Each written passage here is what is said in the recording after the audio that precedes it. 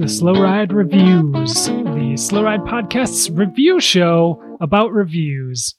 This is Spencer in Boston. This is Matt in Minneapolis. This is Tim in Orlando, and it's the first time all three of us have been on the Slow Ride Reviews. This is the third episode. Since all three of us are here, Spencer, we have a lot of podcast green room talk that we talk a lot about the different shows and different ideas that we have. What is your on the tape reaction to the first time you heard Little Guy's created intro music and outro music of the Slow Ride Review show? I I laughed out loud because I was like, well, I couldn't have imagined it more Little Guy. You know what I mean? Like, I was just like, oh, of course. So, yeah. Thank you. It's absolutely amazing. Yeah. I think that, you nailed it. When people hear that, they know the review show is coming, and it's just that's what it says. It's low frills. It's not, it gets right to the point. It's good stuff, and I'm excited for this show tight as we continue to go this route. So the idea is that we get items, we get things sent to us. We read a lot of books. There's other things that we want to talk about that are a little bit different than the Slow Ride podcast jargon and banter that makes no sense, right? Mm-hmm. And there's some things that, I like to think that we're not bike experts, but we're cyclists that have been around in the game for a little while now, and we get to try out some different things. And I think that this is a good avenue for us to share some of our experiences. I absolutely think we're experts. I think I'm going to disagree with you there. This is the reason people are tuning in, because we know what we're talking about. We've been there, we've done that, we've used all the bad chamois creams, and we can tell you which one's the worst. Save you some money. We can. When we do these reviews, we're always going to let you know kind of like how we come across the products and kind of our thoughts. And the best part is we get to ask each other questions about some of these items that we got. So I'm going to roll right into a new one for us. And let me just say that about 3 weeks ago, I got a box on my front porch. Yeah. It was addressed to me. It was an Amazon box. What'd you buy? And it said, it's a Tim. I didn't buy this. I checked my credit card statement.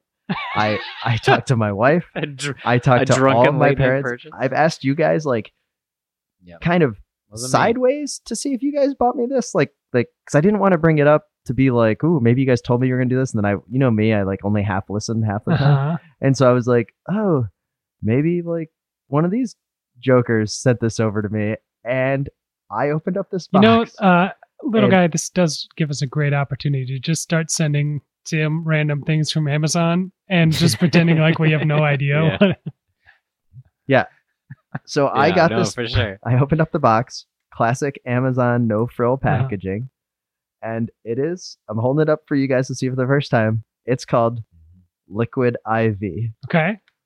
Which is a creepy name. Fueling Life's Adventures. And it's called it's a hydration multiplier electrolyte drink mix utilizing cellular transport technology.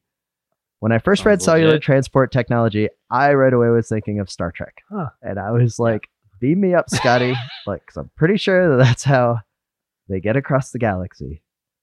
And it goes on to say that a 1 liquid IV can provide the same hydration as drinking 2 to 3 bottles of water. Wait. Now, little guy, you'd be happy to know that it is vegan, soy-free, dairy-free, and gluten-free. And so I got the lemon lime flavor here. Okay, so it tells you all that. Now, It's called Liquid IV, which to me sounds like you're going to test positive. Did you run all the ingredients through the USADA app before you started ingesting this product? I did not. I don't think I need to, because I went to the website. Okay. So I don't know how I got this. So maybe they sent it to me. That's why I would run it past the USADA website if I were you. But go on. It very well could have been someone that was that has seen me on a ride. And you guys know me. I bring a lot of water bottles on a ride. And it's also Florida with the Florida heat. It gets very, very hot down here. And so it comes in tubes, right? And you open up the tube and you pour it into a water bottle, and that should be the equivalent of 3. So here's the question bottles, I have. basically. Do you fill up the water bottle a third of the way or halfway because the hydration multiplies? Or Like that's how you would use it, Spencer, because you're a camel. And you only drink one water bottle on like a 900-mile ride. So yeah. But I'm worried about a full bottle exploding because there's too much water inside now. If you multiplied it, there's too much hydration. No, yeah, that's Spencer, true. You fill up the water bottle, you just put it in. It's a mix. So it's not like a dinosaur, one of those dinosaurs you put water in, and a couple days later you got a bigger dinosaur. No. Okay, got it. So again, got this free. I don't know who sent it to me. I think it's one of you two that just thought it would be funny because Florida has a lot of dopers getting busted for positive, and they're like a liquid IV. Okay, let me give you the review. I've now used 4 sticks. Does it have a flavor? Yes, lemon lime. They have a couple of different flavors. They have like a key berry or acai, sorry, or however you call it. I don't know. Yeah, you're right. They have passion fruit. So I put it in the water bottle. You did it. I didn't you know took the plunge. I took the plunge. Well, yeah, but I was, I should have probably checked the water because I'm a little concerned that this just shows up on my porch and I'm already ingesting it into my body. But first review, the packaging's okay. That's what Rasmussen said too. It just showed up on my porch and I ingested it and I can't believe it was calf's blood. So they on the packaging they tell you a little bit of the story. Yeah, I need to know. I need to know the story. So Liquid IV was founded in 2012 by 2 best friends from the beaches of Santa Monica. As collegiate athletes, Brandon and Hayden we're sick of consuming sports drinks filled with artificial colors, flavors, sweeteners, and preservatives. So they partnered with a group of world-renowned nutrition scientists to create a line of healthy, effective, and great-tasting products based on a breakthrough nutrient delivery system. And then you go to their website. Apparently, cellular transport technology was developed by like the World Health Organization to help hydrate areas that had low water consumption and clean water. Okay. So like that's the idea. And so then they have like, the mission defeating dehydration globally. And so every time you hydrate with Liquid IV, it helps others do the same. Your purchase directly impacts the lives of those who need it most. So there is like a mission behind some sort of charity aspect, kind of like Tom's. Yeah. Okay. So wait, they fill a water bottle in a sub-Saharan African country or something. Yes. Don't quote me on that. And what they say is the key to hydration is uptake, not intake. So conventional hydration products are not optimized for absorption. Our body's absorption of water is absolutely dependent on the transport of electrolytes, particularly sodium and glucose. So I read that and I saw sodium and I was like, I'm pretty sure that means salt. So I take a big swig of this in the water bottle. Lemon lime, it tastes good. Okay. But there's definitely a lot of sodium in this packet. Yeah. So the taste it's not like I'm drinking a Gatorade or an All Sport or a Powerade, something that tastes like it's very sugary. Sure. This is like I'm drinking salt water. But in the hot weather, it was 85 degrees the other day when I was riding, and I felt that I was actually fairly hydrated. I drank 1 bottle of this and I had 2 water bottles with me, so I drank the equivalent of 6 bottles, and it was okay. I'd probably honestly, I'd probably buy it again. Interesting. But what I don't like, I can tell you the 2 things I don't like. One is you get a bag, and then inside the bag is 16 individually wrapped sticks, and so you're like, there's a lot of wasted packaging. Okay. And then to open up the individual stick, it's like tear here, and then you tear it, and it doesn't allow you to pour it in. Like you still have to I just take scissors now to cut it open. But I think in the hot summer months, this would actually work here in Florida. So I would give this I would give the Liquid IV, the branding and the naming, horrible. I don't like the name Liquid IV. I think it's really weird. The taste, it's not bad. Creepy. And the jury's out, but I would probably buy it again. I would buy it for the first time because I do think that it's a pretty good hydration, and the cost seemed fairly, average for in that space. Did you have a go-to do you usually use these weird powders? I'm just a straight water guy. So well, I'm a straight water, but then I started having some problems. And cramping, and then mostly just it gets so hot. So I started using Hammerhead. But that stuff leaves a stomach ache for me.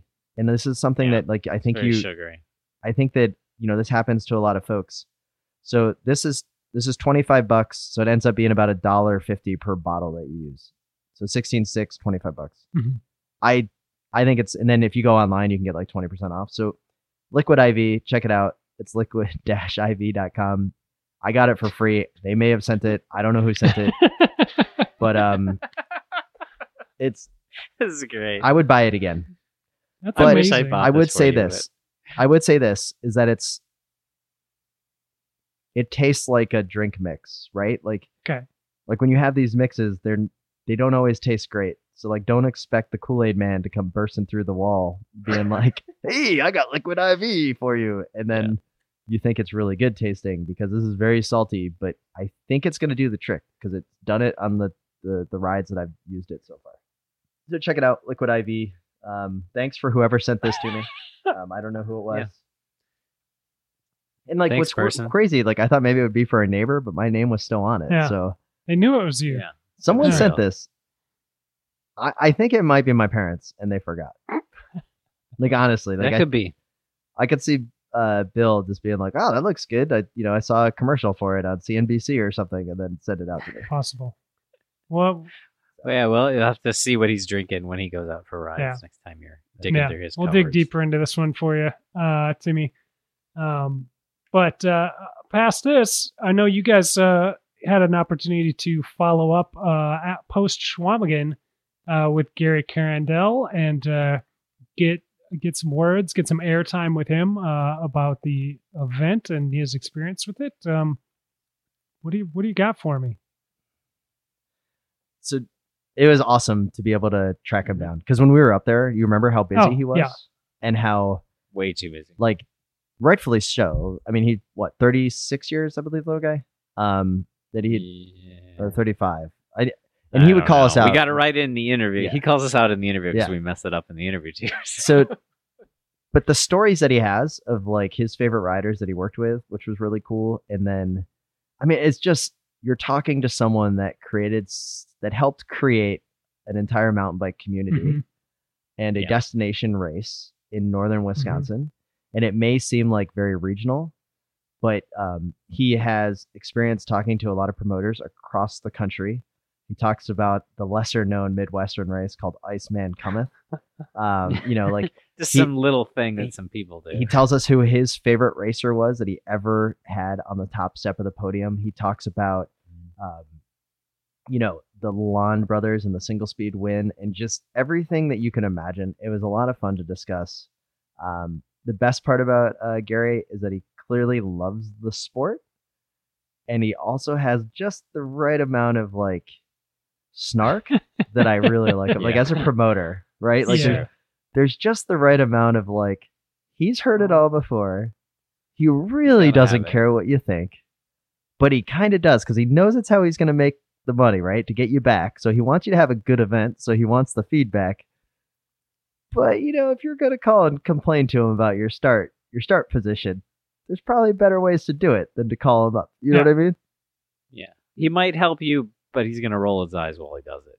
I mean, that's I think you got to have some snark if you're going to last for 30 some years dealing with racers. Let's admit it. We can be a whiny we're the worst group of people. I mean, this guy, like, he deserves so many high fives. He produced a mountain bike race newspaper for all these years that you get before, like Fat Tracks, all the news that's fat to print. Like, I mean, it is a labor. I just got my most recent issue of Fat Tracks with the results from this year's Chequamegon in it. Nice. I had to scan through a lot of pages before I found me and little guys' names. I have not gotten my issue yet. I haven't gotten it yet. Wow. Dang. How long have you guys had it? Maybe. I haven't had mine yet. So a couple days. Maybe tomorrow. Couple days. All right. All right.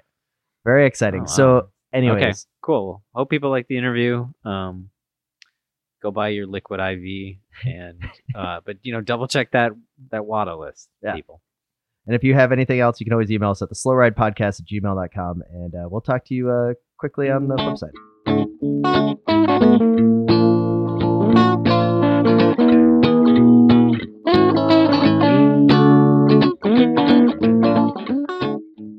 right, so we are here with an interview that's been a long time coming, and we're with the fat man himself of the Chequamegon Fat Tire Festival, Gary Crandall. And Gary, welcome to the Slow Ride Pod. Yeah, thanks. Actually, it's kind of a slow ride in my office now that I'm, a few weeks away from the event. It's a different pace than it was at that event weekend. I just have to assume, because you've been running this event for 36 years, that you really looked forward to the emails the morning after asking if the muddy conditions at this year's event are going to affect their staging position for year number 37. I'm assuming you got some emails like that. I absolutely did, which was pretty funny. Here we're a year away from the next event, and people are already concerned where they're going to be lining up next year. And although, speaking of emails, I got very few emails after the event, and that's always a sign of a successful event. Other than, I lost my pair of socks or a pair of shoes in the lost and found, or maybe the very rare timing problem, but very few emails after the event, and that always means that things went well. Well, that's good. So are you going to miss those? Because really burying the lead here is that this was your last year as the main man itself. For 36 of the 37 Chequamegons, you've been the head honcho, and now no more. So are you still going to be getting these emails, and are you going to miss them? Well, actually, it's 35 of the 36 Chequamegons, so don't get ahead of yourself there. Well, we're known for facts. Yep. And, I think if there was something that I would miss, one of my other titles, along with the Fat Man, has always been Mr. Correspondence. I have always done all my own correspondence, whether it was with sponsors, volunteers, staff, community organizations, or, most notably the participants. People are always surprised when I answer their emails almost in real time, because, I'm in the inbox constantly. And you know what? I think I'm going to miss that, because that's a lot of input from, literally tens of thousands of people over the years that have all, most of whom have become friends of mine, and I actually remember quite a few names now. But I think I will miss that. Okay, well, that's understandable. But so the correspondence, sure. Will you be at the Chequamegon Fat Tire Festival next year? I will. I'm gonna play some role.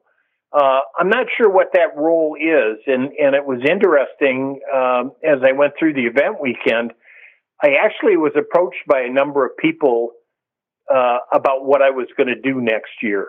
And it was all across the board, asking me to participate with them in a variety of really diverse ways. And I thought, it's an open slate. I can decide to do what I want to do. I think I'll be somewhat on the event staff in some capacity, if not just even a gopher, because I know where things are and how things work. So, but I'll see how that develops over the next year.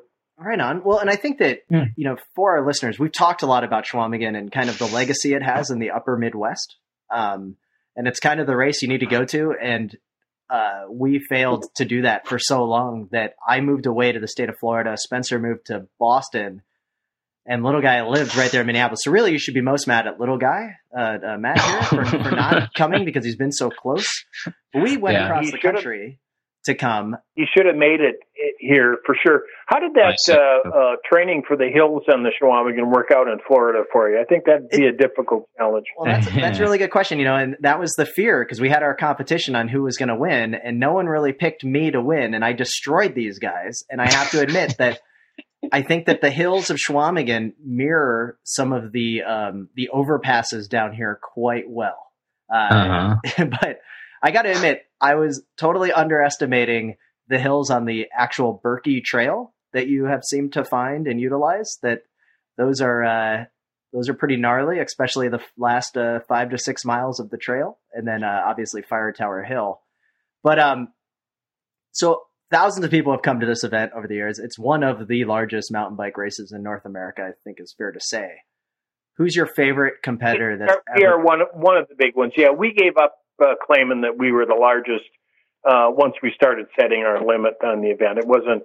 We like to think of ourselves not so much in quantity, but as in quality. So we like to think we're one of the best events in the country. Well, and without a doubt, we totally agree with you on that. I mean, we haven't had one bad thing to ever say, except that it was really, really muddy. I liked that. I kind of enjoyed that too. So now, little guy had a couple of flat tires, so he probably wants a little bit more neutral support out there for his bike, because he claims that's what held him up so much. Well, you go back in the history of the sport, and it was always, if not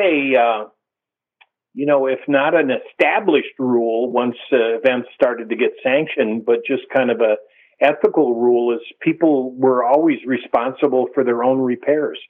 You could carry your own parts and pieces and tools. You could call on the aid of strangers who might help you, and a lot of people stop and help people along the way. But we've never provided technical support in the event. And I've had a couple of people mention that they thought we should have tech support at aid stations. And I go back to the original, back in the old day ethic, that you carry your own darn chain tool in your pump and your tire, and you get yourself going, because if you're out riding by yourself, you have to do that. So if you would have seen little guy's bike, if you would have seen his bike, it would have been straight out of the first year of the event itself. So you would have been quite proud that he had to take care of all of his own mechanical problems. Actually, one of my buddies who came from Atlanta, who was one of our original founders, Mike Gerke, rode the event for 25 years. He came back because it was, the Fat Man's Farewell Tour. And he rode his original Schwinn High Sierra that he rode in 1983, and I can't imagine that wasn't a tough assignment in those conditions. Was he the guy with the 40? Was he the camo bike? Is it all painted camo now? I think painted I saw camo, that. Yeah. Yep, I talked to him. On one of my many my multiple flat tires, where I was probably about last on course, and I was picking my way through and seeing everybody for like the second time. So you're starting to get kind of really friendly, have a little more time to chat now that you've seen everybody a couple times. He seemed like a really nice guy. The further back you are. Oh yeah. Oh, definitely. So I was alluding to it a little bit earlier, but I got to know, after all these years, thousands of people coming through, from the winners, kind of that top tier professional cyclist, male, female, is there one that really sticks out to you that you're like, okay, the event made it when this person showed up, from like at a national competition standpoint? That's a pretty easy answer, and anybody you'd ask about and I'd give the same answer. Greg LeMond came in 1990 and 91 under similar conditions, actually, in 90, which was the first. LeMond was at the peak of his career. And of course, he's a Midwestern guy, based out of the Twin Cities. Kind of got goaded into coming by some of his other buddies, top riders who had come before. Mark Fries from La Crosse, who won a couple of times in the early years. And Jeff Bradley, who was a national champion many times and rode with that 7-Eleven team, who actually has a place up here now. They kind of got Greg to come in 90, and it was almost, it was worse conditions, actually. It rained 7 inches the night of the event, and the night before the event. And the day of the event was a pretty nice day, similar to this year, but it completely transitioned the course. And so he won in 90 and 91, and I mean, this is when he was coming off of Tour de France wins, and you kind of felt like you made it when somebody like LeMond would show up. Yeah, I'm sure. Definitely. And then, so LeMond, so I'm surprised you chose Greg LeMond over Gene Oberpriller of One on One in downtown Minneapolis, because he was always the Chequamegon hero that we saw, because of when he won, he had the Bridgestone XO bike that's still up on his wall. Oh yeah.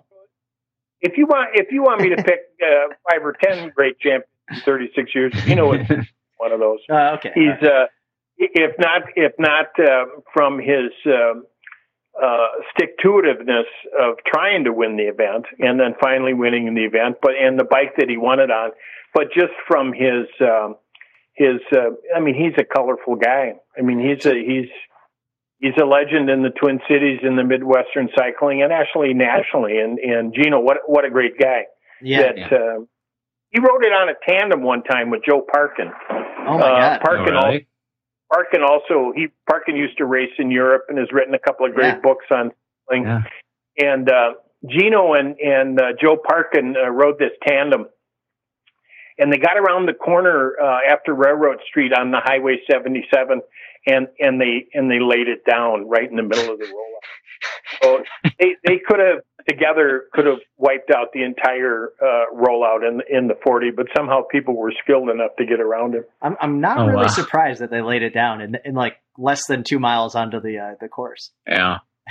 But, it's like driving the Queen Mary out there, those tandems. I mean, imagine those in the rollout. And actually, if you read if you look at the Trail Genius videos, the top mixed tandem had a GoPro camera on it. And go on the Trail Genius site and watch that GoPro video of the rollout on the tandem, and it's like white knuckle time, where those guys are mixing themselves up and people are going left and right around them and changes of speed. I mean, but it's a stupendous firsthand scene of what that rollout looks like from the front of a bike. Well, two things here. One is I love that there's tandems in the race, because when I'm riding with them and they're blowing past me on the downhills or, vice versa on the climbs, it's great to have that mix. I think that's what I love about the event is it's a mass start. Everyone's together. But then let's get into that mass start a little bit. Little guy and I were, we were rookies. We read our, the newspaper that you sent out. We were like, we're not going to ask for a further up gate start. We're going to mix among the people. And we start going down Main Street and everyone's like, yeah, it's up there by the school. We start walking by the school, Gary, and there's gate 1 and then gate 2. And then we're looking for gate 7 and we don't even see the number 7 until we get around the corner at the school and the entire parking lot is full. That was quite the experience to see that many people on the rollout. And I actually kind of enjoyed starting way in the back a little bit. You got to see all different types of bikes, different types of characters in the back. There's people back there that want to be the last one through town. It was a lot of fun. Well, and you were back there with Lee Berget and his POS crew. That Lee was the one that rode it on the recumbent tricycle. Yeah, we saw that. Was really impressive. That was really impressive. Yeah, I wrote. There's going to be a story in the post race Fat Tracks, which I'm trying to get printed here. Pretty soon. I'm closing in on it. But yeah, that was a great story. Lee completing the 40 with the help of his teammates. Yeah, I saw them a few times out on trail with kind of a line of them all helping him get through some of the more, especially the muddy sections. I mean, it was a tough day for anybody, but much less on the tandem. And it was great to see that whole team working together for one cause. That was the goal, get Lee to the finish line. And Lee got there on his own power and through the help and encouragement of his POS teammates. Yeah, that was great. How was, so we had heard stories for years, right? Because we've been involved with cycling out of the Twin Cities, kind of where we started. Sadly, 20 years now, probably, like we're getting near that level. I guess we had always heard about stories of people getting up at like 2 a.m. to set up bikes the night before. Oh, sure. Like, is that still the case, or now it's with the gate assignment? It's not as much of like the race to the finish line to be in that front row. So one of the almost immediate positive results of Lifetime's acquisition of the Chequamegon, after myself and my buddies had started and owned it for so many years, was they had dialed in that gate system at Leadville, which has about 1,800 people in the rollout at the start. So it's a similar rollout to Chequamegon, although we're a little bit bigger than that. And so we instituted that 7-gate system, 6 of which you have to qualify for. And that pretty much, people still get there pretty early. We don't let them get on the street until my start line chief, Billy Ryan, says they can get on the street, which is usually about 6 o'clock. But yeah, people used to go up and just camp out on the school lawn, and because we had gate 1 and then we had everybody else, and it was tough enough just selecting the people for gate 1, but everybody else, if they wanted to be up in front, they had to line up pretty early. So we instituted that right after 2012 was when Lifetime acquired the event, and I think I don't know if we did it in 2012, but we certainly did it in 2013. We started that gate system, and it made for a safer, fairer, and more sane rollout. It's still got a little bit of the running of the bulls with it, but at least you kind of stack people up in the approximate order they should be stacked up in. So yeah, no, that was a great improvement in the event. So do you think that if with a better gate stage, I'm going to be able to improve on my amazing 3 hours and 47-minute time next year? Do you think that I should be in gate 2 with a quality time like that this year? Well, every year's different, I mean, who knows? I mean, maybe you get the flat or get, run off into some place. And so, yeah, you'd certainly pick up some time just by virtue of having a better gate, because it's a gun time. We don't do a chip time at the start, and I could go into reasons why it's good to do that or not do it. And there's a variety of thoughts on that, but then again, when you're starting from gate 7, what difference does it make if it's a gun or a chip time? You can look at your watch and see what. Yeah, well, and true. When it's in gates, it's not rocket science, but there is some consistency to it, and that's one of the things I've been talking to Peter Spencer about, who's going to be the new director, is how do you handle those gate assignments? I mean, most of them, for the most part, if you've got a time, you're automatically assigned a gate. But then you really just need to sit down and look at, what people send you as far as why they want to be in a better gate, and you make some value judgments, and I guess that's part of the skill of being a director that's pretty hands-on, rather than saying, here's your gate, this is what you get, no changes. We're reasonable folks. We always listen to what people would like to do. One of the things that stuck out to me, Gary, and I don't know who's responsible for this. I like to think that it was Uncle Ed, because he's brilliant, and I know he's listening to this right now. But when I went through the registration tent, normally when you go through a registration tent, you get a bag, and then the bag is already stuffed with all the things that are needed. Like, you get your one thing of goo. And being a former race promoter myself, where an amazing 200 people showed up. So, I've got a huge track record of success compared to 3,500 that come to your event or whatever. But one of the things, I hated stuffing those bags, but I loved that you guys came up with the very relative and simple solution of having the riders do it themselves. So here's your number, here's your bag, go pick out your goo, go pick out your, whatever, like your shirt size as you moved through the assembly line. So whoever came up with that was awesome. That's just another example of Chequamegon being a step above every other event I've been to. I tell you, and all that credit goes to I call them the bib pickup girls. It was the 4 ladies that handled my athlete services registration and bib pickup for the short and fat and the 40. 2 years ago, they said, we really think we shouldn't stuff the bags. And I had a history of stuffing bags for 33 years. Yeah.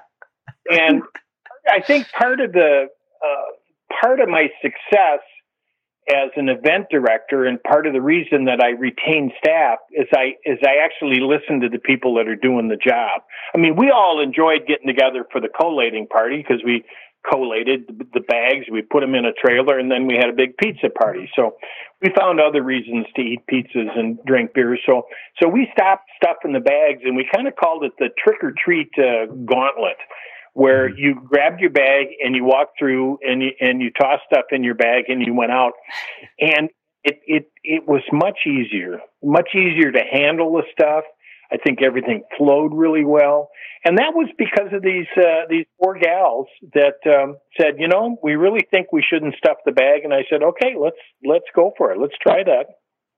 Oh, we set it up it was a great success, and hopefully we'll continue doing it that way. Oh, I loved it. It was like, wow, I've never seen someone rethink an entire, like, that was standard bike race promotion, and I hated every moment of it for my small races. And then I go to like the biggest event I've ever been in, and it was like, wow, solution's been found. And it was right there all along. Yep. Yeah, and we didn't see it until somebody said, it'll work better if we do this. And again, another part of the success of this event and why people like it, the staff has been pretty long term. I mean, I usually use the number 35, 36 key people that are chiefs or high level in as many departments. And together they have over, 825 years of experience. So every year we try to, again, not try to make it bigger, but what can we do to make it better? And it might be better for the participants. It might be better for the community. It might be better for the volunteers. It might be better for the staff. What is it we can do? And that's the fun part of managing such a great team is that, hey, here's, we come out of the event and we say, hey, here's the thing we can do next year that'll make it better. And that happens. We do critiques. We write things down, and while it's fresh in your mind, write down what you want to do different next year to make it better. Oh, and it was a lot of fun. And I guess that one of the things that my takeaway is that my parents, I guess they finally sold it. We kind of closed out a cabin in style over Chequamegon race weekend. And I have to admit, I was really, since I moved away, they got this cabin, and I never got to go up there and ride mountain bikes because you have the Berkey Trail, right? But what the highlight to me is the entire Cabda trails that are up there. Camba.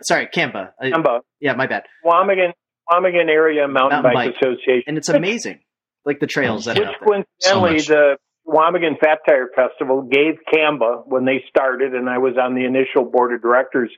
I walked into the first meeting we were going to have with Camba, and I wrote them a check for $1,000 and said, "Here, let's go raise some money and get this organization going." I wasn't the reason why the organization got going, but a lot of things start, and people put $50 in here and $20 in here, and I thought, well, I've got this financial resource in the Chequamegon event. I knew people were coming up here because they always stopped in my office and asked where to go riding, and there were two things out in the woods that you could refer to. There was a set of broken down outhouses up on Randy Stack Road that sat there for many years. And you'd said, well, when you got to the broken down outhouses, this is where you are.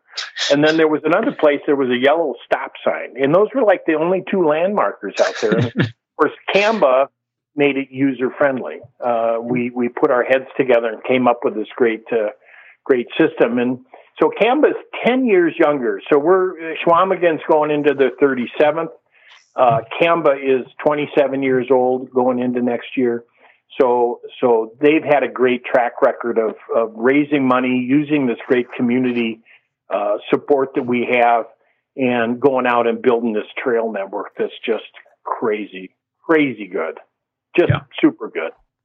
Yeah, we did 2 days of riding up there. Little guy, what was your takeaway on kind of the whole setup? I know I've been doing a lot of the blabbering like normal, but I guess that you definitely got to have something for Gary, but then also just kind of your overall takeaway on the event. And I mean, to me, it's beyond just the Chequamegon mountain bike race, right? Like that's huge. Yeah. There's amazing mountain bike trails up there, and like the pie store. I mean, I don't know. I just think that there's so much cool the pie going on. Store is nice. There was a lot of good. I mean, I'd never been up there to ride, which is a total shame. I'll definitely be back because we did a couple trails the day before, day after. I had a lot of fun. I definitely want to go back try it with a better start. I'm glad I started in the back the first time because it was kind of a good introduction to every bit of the race. But I definitely want to go back and prove a point, beat your time if nothing else, Jim. There you go. that may have to happen. Every year is different. Yeah. But I thought it was great. It was a ton of fun. I was definitely, like Tim said, it was after doing it, I was like, I can't believe it took me this many years to make it up here and do this race. People have been talking about it forever, and it just had never happened for some reason. So as a destination, certainly, everybody always looked to Chequamegon weekend and that impact, and that's pretty easy. I mean, we don't have any hard, fast data, but you figure X number of people come up and they spend Y number of dollars, and the bank accounts look good after everybody leaves. But the real economic development is that now, and this has changed over the years, because it used to be you'd come up and road bike in the summer, and then when you started mountain biking, you mountain biked from after the thaw came out of the ground in the spring until the gun deer season, and snow hit. Well, then all of a sudden, with the development of fat bikes, the only time you don't ride your bike up here, or shouldn't, is during the spring breakup, and there's some rules and regulations with the land managers about staying off the trails when they're soft. It's only common sense. And during the gun deer season, although people go out and ride at night during the gun deer season, because they can, because you can ride your fat bike, you can ride your gravel bike, you can ride your mountain bike, you can ride your road bike. Yeah. You can ride anything. So all of a sudden, cycling up here in this area, because of the infrastructure we've built, because of the community support, because of the good marketing we've done, because of the good results we've had with our events, and there are many, people come up here year round. I mean, come up here and ride the fat bike trails in the winter. You'll be stunned. Well, fat bikes. My Uncle Ed keeps trying to get us up there on the fat bikes, and maybe that's going to have to happen. I think I'd probably do it after seeing what the whole setup is. Now, we always just have a long running joke about fat bikes revolutionizing cycling, and it when I look at them, I'm nothing but impressed when I see someone on a fat bike, especially at Chequamegon this year doing the race on a fat bike. I was like, you've added 5 pounds, and I'm already carrying 5 extra pounds of mud. But imagine, so you got your mud, you got your rocks, you got your roots, you got your bumpy roads. Now, freeze that all up solid and groom it smooth like a ski trail, and take your bike out there. Yeah. And of course, I mean, you could skip the 25 below in January. People dress for that, and you can always keep your core warm, but get out on a freshly groomed, firm trail. And it's kind of like you're on a slot car track, It's just like cool curves, up and downs, and sounds good. It takes all the jarring out of the mountain biking. Plus, you got those big cushy fat bike tires to soak up some of the bumps. People love it. All right, well, it's magical in the woods. You sold me. I guess I'll have to do it on the fat bike. I'm a pretty easy convince. So the last question I have on here may seem a little unique or whatnot, but one of the things with Chequamegon that always there was like this long quest for single speed overall winner. And we have big fan. We love single speed bikes. It's kind of how we got our start. And then it finally happened with Lalonde taking the win. When Lalonde won on a single speed, now obviously we weren't there. Were you surprised that it finally happened, or did you think that time was finally coming? Well, and he actually was a footnote in my head when you asked me about like champions, and out of the top 5, certainly Jesse Lalonde's 2007 win on a single speed in our 25th anniversary is a stunning story. Okay. Here's what's even more stunning about that story. Jesse, I mean, he was going to win that race. In the top 7 that year that came into the stadium at a similar time, there was regular mountain bikes, 26 inchers, 29 inchers. Of course, Jesse on a single speed. There was a cross bike, and there was a mixed tandem. So that kind of spoke to the nature of the race course, that you kind of, you run what you brung, kind of. Exactly. And of course, Jesse had to be pretty damn crafty to win the 40, because in the place he could have lost the 40 is on the rollout, because imagine he's like the road runner out there. He is totally spun out. Yeah. Just trying to stay up. And I believe as the story went, he had to make up, quite a few places after they hit Rosie's Field. But, you didn't really think about a single speed winning the event, because you're not really out there seeing how it all develops, unless you're the guy in the lead ATV. You just kind of, or unless you've done some good interviews after the event. But boy, when Jesse came into the stadium, it was like, I mean, you could hear the collective jaws drop. That he and it wasn't a slouch field. I mean, Tilburg field. He beat a really tough field on a single speed. That's crazy amazing.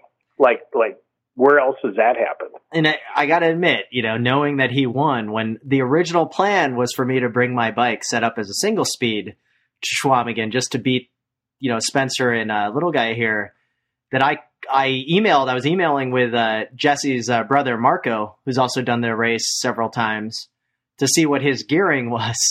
And what he told me the gearing, I was completely blown away by how steep of a gear that was. And he was all talking about, well, you got to stick with people in the rollout. And then you got to have enough because you're going to be running up some of those hills anyway. And I was like, all right, well, single speed's a great idea. I'm bringing a geared bike. Yep. But yeah, it's kind of, the course is the great equalizer. I mean, we could have had it one on a cross bike this year. I guess Bjorn Seelander was well off the front at the rollout of the 40, and he's got some European cross experience, but then he ended up flattening out someplace. So, yeah, that's what we had. What we heard, but what, it will happen, I'm sure, but definitely won't be one of the three of us. And I think that we'll definitely probably be back with a requesting that start gate, because I have to defend the title now. And one thing I picked up on by a lot of the folks I talked to when we were up there was the amount of repeat racers that come through. And now I can totally see why. That they're, almost like a pilgrimage back to Chequamegon every year. So, it was quite a few. It's a great event. Quite a few. But, it's like old home week, Another place that happens is over at my buddy Steve Brown's race. That's this weekend, the Iceman. Oh, yeah. That's the end of the season race for everybody, and totally different format. Iceman is wave starts by class from 9:30 in the morning to 2:30 in the afternoon, and the last wave to go off is the pro man. So we had friends tell us about the Iceman cometh, that we're kind of, when we were saying that we're going to the biggest event in the Midwest, a couple of our Michigan listeners made sure to let us know about the Iceman, and we just we're like, yeah, that's cool, but it's not Chequamegon. Iceman, and here's how that happened. Iceman had a similar limit as we do, and I've known and consulted with Steve Brown for years and been over there a few times. He switched to a different online registration provider, and for some reason they forgot to set the upper limit when the thing would turn off. Turning off at his limit, he ended up taking like 4,000 events. Oh my gosh. And he told me, he said, well, what the hell? Let's take them and let's just make it work. And that was a huge step for him to say, well, we'll take those all and then we'll figure out how we're going to make it work. And I don't know what his numbers are now, but they're still way up there. Yeah. Yeah. He can have that largest. We had no desire to do that anymore, but that's how that happened. It was actually a mistake in his registration platform. Oh, nice. I like that style, but I don't know. Yeah. Overall, Gary, we just wanted to say thank you for putting on the years. I mean, I wish that putting on the event over the years, I wish we would have been there a long time ago, but in your last time at the helm, you did not disappoint. You put out one heck of a party, and we're definitely become fans for the eternity of the Chequamegon Fat Tire Festival. So I appreciate it. And I know sure. Spencer does as well. And little guy. Yeah, me too. Yeah, I'm glad I got hooked up with you. And in spite of what your Uncle Ed said, he likes you guys. So do I. You're great guys. And appreciate the coverage. And Ed and I become just great friends. Well, we look forward to it. Thank See you next year when you're a little bit less busy at the start line, we hope. But we'll do our best not to send you any emails about our, prescribed start gate or any other type of general question that I'm sure you no longer want to answer. Well, my work email's going away, so they won't. But here's the thing, and this will drive the new director nuts, Peter. You can always put a line in there. Well, Gary said. Oh yeah. Because we hate it when people say, well, Peter said. Well, you could say, well, I was talking to Gary and he said I should be in a better gauge. Oh, I love that. That might be on the T-shirt next year. Well, Gary said, and then there you go. Well, thanks. I'm glad you guys came. I've enjoyed your podcast. Well, thank you, Gary. And I got to admit, I am already checking my mailbox for the next issue of Fat Treks because no other race have I ever participated in. I've gotten a newspaper telling me everything I need to know about it. When I got that, it was like the greatest day. I called Spencer and Matt right away. I was like, did you guys get the newspaper? Yeah. Like, we're doing an event with a newspaper. This is amazing. Great. Well, so here's one part in the transition, since you mentioned that. This is the last issue of Fat Treks. Oh, no. Wow. All right. They'll go to more electronic, e-news kind of stuff, but I'm an old school guy. I produced in there. I've got an article about the first issues of Fat Treks. I produced that on a manual typewriter, for Pete's sake. Yes. Love it. That's great. That's how far back we go. Yeah. Well, I love the analog copy. It's so much nicer to hold it in your hands than read it online. But then you email the new guy and let him know. I will. Well, Gary said that if I email you, it's going to happen. I'll get a newsprint copy if I email you. Well, Gary, thank you so much for your time, and we really appreciate it. And we'll hope to talk to you soon. All right, take care, guys. Thanks a lot. Thanks. Bye. Bye.